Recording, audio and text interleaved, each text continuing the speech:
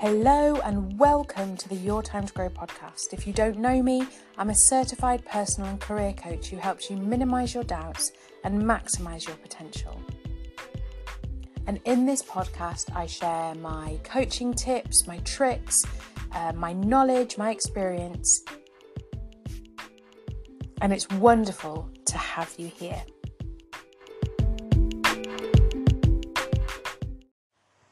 Hello and welcome back to another episode of Your Time to Grow, the podcast dedicated to personal growth and self-discovery. I'm your host, Charlie, and today's episode is all about speaking into existence. How can our words shape our professional reality? Let's find out.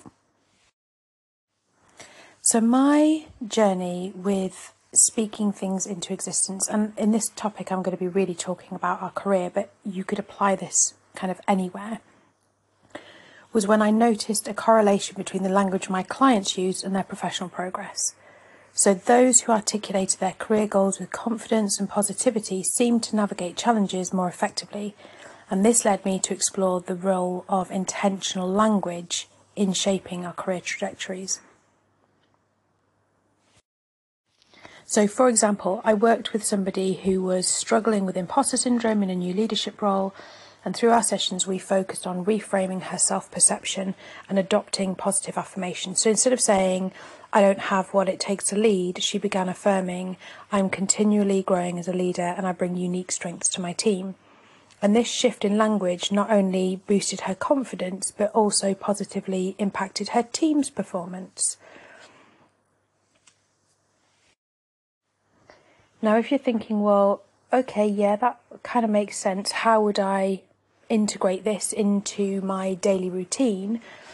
I would say it starts with self-awareness. So pay attention to the language you use when discussing your career and yourself, both internally and externally. Challenge your negative self-talk and reframe it into positive, goal-orientated language.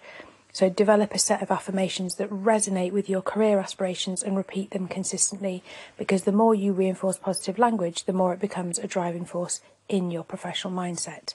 Now, there may be some of you thinking, well, this is just wishful thinking.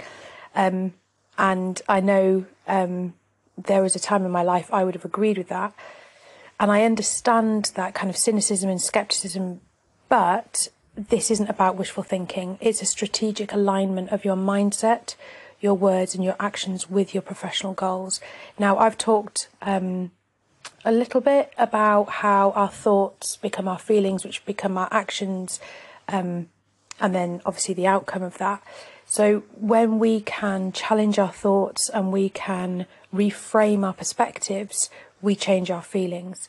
So to give you an example of, that client who was like, I can't do this, I can't step into this role, I don't have what it takes to lead, then she was allowing that feeling to the thought became a feeling, she was allowing that feeling to impact on her behaviour. So she wasn't stepping up, she wasn't leading her team, therefore compounding the thought and the feeling that had started this action in the first place. But when she stepped into, I'm continually growing as a leader, she acknowledged that there were still things she needed to learn, but that she also brought unique strengths to her team. And so she started, reinforcing those thoughts and changing that perspective of, okay, well, what would I do? What can I bring to this team? What do I think is the best? And not necessarily going down that route and being like, oh, you've all got to follow my way, but starting with that self-awareness and, consistently articulating her skills, her ambitions, celebrating her successes. And when you do this, you're not just wishing, you're building a narrative that influences how others perceive you and respond to you in the professional realm. And I would also say that you are doing those things for yourself as well. You are changing your internal narrative of how you perceive yourself and how you integrate your inner critic with your inner nurturer. And so I would emphasise your career narrative begins with the words you choose. By consciously choosing language that aligns with your professional goals, you're shaping the trajectory of your career. It's a proactive approach to self-advocacy and personal branding that can make a really substantial difference. So I know it's only a short one this week, but I just wanted to kind of challenge your thinking around the language that you use, and perhaps to challenge yourself to change your language and have a little bit of an experiment and see what difference that makes for this next week, or next month, or whatever. Does that make a difference? And also, and particularly if you have a particular career goal, or if you're struggling with an aspect of your job and you're like, well, I'm just not any good, how could you reframe that? I often talk to people and say, you wouldn't have been hired for the role if they didn't think you could do it. No one's going to do that. No one's going to hire somebody that they think would be rubbish in a role. Like, why would they do that? So there was someone who believed that you could do it. You believed you could do it because you applied for it. And now it's time to kind of step into that and reframe it. And maybe, you've got things to learn, and that's okay. But maybe it's about just tweaking your language. And it may feel uncomfortable at first, and that's okay too. I listened to a book by David something or other. He is a Navy SEAL. If you want to know, message me and I will find it. But he does like a post-it note exercise, and he puts up post-it notes all around his mirror, and all the things he wants to say to himself. And that's one way of doing it. You could have something saved on your phone. I wrote myself a letter last year kind of with I am statements. So, I'm a powerful creator.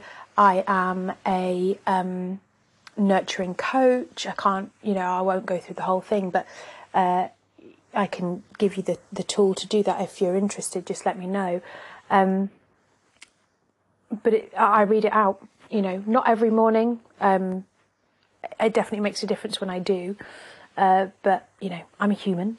But it was really powerful to write it down, and I am now kind of a year later where I hoped I would be, and so I'm going to rewrite it and create an even more powerful language and affirmation for my own year ahead, and use that as a kind of mantra, as a meditation. I did actually record it with some kind of meditation music behind it so that I could listen to it on my daily walk. So thank you. In speaking this into existence, I have inspired my own self to restart that practice. So thank you for listening. Thank you for being open to this. I would also encourage you to think about where else you might have spoken things into existence, positive or not so positive. Where are you, there's a phrase, isn't there, kind of, you're creating a prophecy around it, or what is it? It's a self-fulfilling prophecy, and I say this with my daughters. If you keep telling me that you're no good and that you're rubbish at whatever it is that they're trying to do, then I'm like, well, you will be, because that's the fuel you're feeding to the fire in your mind.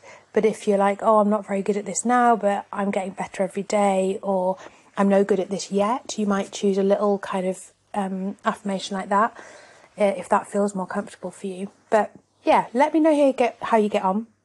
I'd love to know, and I will see you back here next week.